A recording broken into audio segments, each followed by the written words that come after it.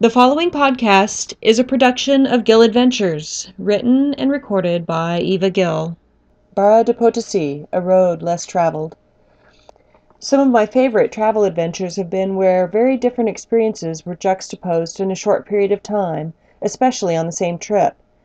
Sometimes the contrasts are not huge, but rather a mild curiosity. At other times, experiences we thought would be similar were instead nearly opposite. Once in a while, the highlight of a trip turns out to be the smaller part, and the anticipated highlight a disappointment. But invariably, placing two experiences close together will show more clearly the pleasant and less desirable in each. One trip to Mexico in particular showed these contrasts. The approaching 50th anniversary of John's parents led them to invite their children with spouses and grandchildren to join them for a week at Club Med in Ixtapa, Mexico. Naturally, we were all eager to spend a week in the sun, thawing our bodies in the tropics after a long winter.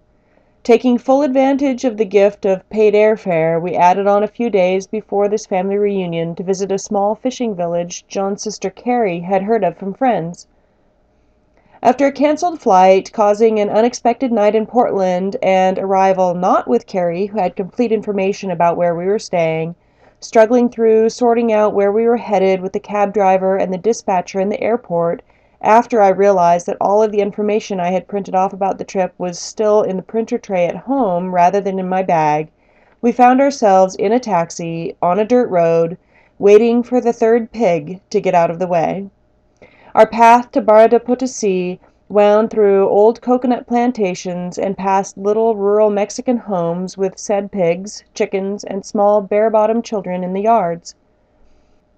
In Barra de Potosí, there's one small hotel, a half-dozen or so homes where the entry or living room has been converted into very small mini-markets, and a lovely guest house called Casa del Encanto. Late in the day, the beach was lined with fishing boats, whose owners sat in the front steps of their homes in the evenings mending their nets. The dirt streets were raked and made tidy for the bare feet of village children to play in them as the days draw to an end. The lagoon and beach had a small handful of restaurants, and the owner of Casa del Encanto, Laura, shared with us the invaluable information as to which of these used bottled water and which were a probable health risk to us gringos. One of the restaurants also had a waiter whose limited English was a good supplement to our lame Spanish, and we were able to enjoy some very good meals with our toes in the sand, watching the waves. I was alarmed when my little kids first came running to me with some candy that had been handed to them through the openings in the block walls of the casa. They were from the children playing in the streets, and putting something given to them by strangers into their mouths was highly disturbing to me. Laura saw my worry and explained that she knew these local children and that it was innocent and not malicious in any way. They had seen the little blondes and were welcoming them. My girls and their cousins made their way out into the street and, in spite of the language gap, played several games and learned some complicated hand-clapping thing that I was never able to get the hang of. There was no shopping to speak of other than the funny little mini-markets selling beer and chiclets and one or two ladies plying their necklaces and bracelets on the beach. Laura did have a friend whose family made hammocks, however, and offered to have them bring a few over for us to see. They were far nicer than most we've seen anywhere else in Mexico, and we brought one home that hangs in our front yard to this day. It is held up beautifully to everything except dog teeth.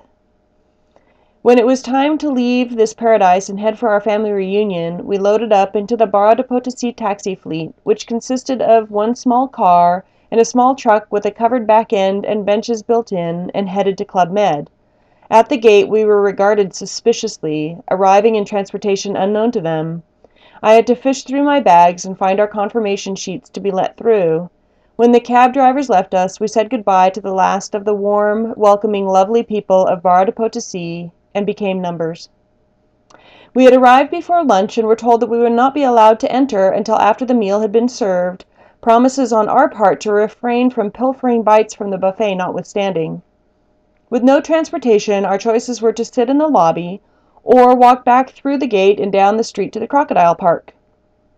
One of my children had sore feet and did not make it to the park, but I understand that her sister, father, and cousins watched one of the large reptiles eat a turtle. Had the front desk people at Club Med somehow been able to look up our reservation information, They would have found that we had, in fact, arrived a day late and had paid for not only the lunch they were protecting from us, but also the prior dinner, breakfast, and night's lodging as well. Now, mind you, the staff at Club Med were overall pleasant and responded to our requests with courtesy, but there's not one of them that I can remember specifically who made any sort of impression on me that I might be able to picture them. Our children would only agree to go in the youth program because their cousins were also there, and they asked every day if they could stay with us instead. It was nice as a parent, however, to relax and do things other than the choices of those under 10. But somehow it felt like we could have been anywhere. What's the point of going to Mexico if you're there surrounded by other gringos speaking mostly English with a little German and French mixed in and very little Spanish? When I carefully construct a Spanish sentence asking where I might find the cream for my coffee and am answered only in English, I get a little disappointed. They also seem to have two classes of workers. The ones who cleaned our rooms and poured our coffee were not allowed in the bar or social areas with the guests, only the recreation leaders and a few others, mostly international students. It was the Mexico experience sanitized of Mexicans. After the first couple days, we came to refer to the place as Club Medio, as in middle or average. The food was pretty good, although it's hard to deliver exceptional food on a huge buffet. The recreation equipment was somewhat limited. The little sailboat was a dog, and we could not take it outside the small area close to the beach. There was also some formed plastic sea kayaks, which we took out a few times. The room was adequate, if a little stark.